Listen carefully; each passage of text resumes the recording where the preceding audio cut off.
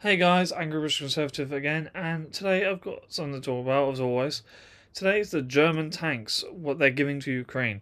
The same thing with us British, we're giving to Ukraine for the Ukraine and Russia war.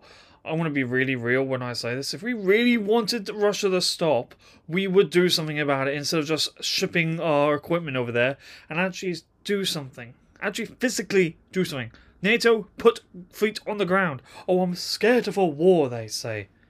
So, wait a minute, hold on a minute, let me get this straight. They're scared of a war, but yet there's already a war going on between Ukraine and Russia anyway? Where are we going to cut that line and make it as it is and just get on with it?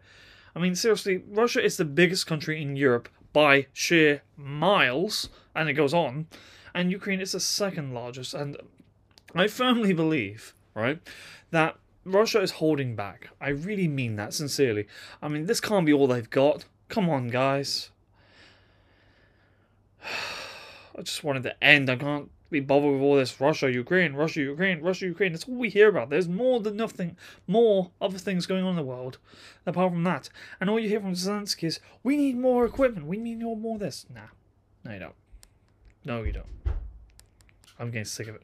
Anyways, bye. See you in the next one.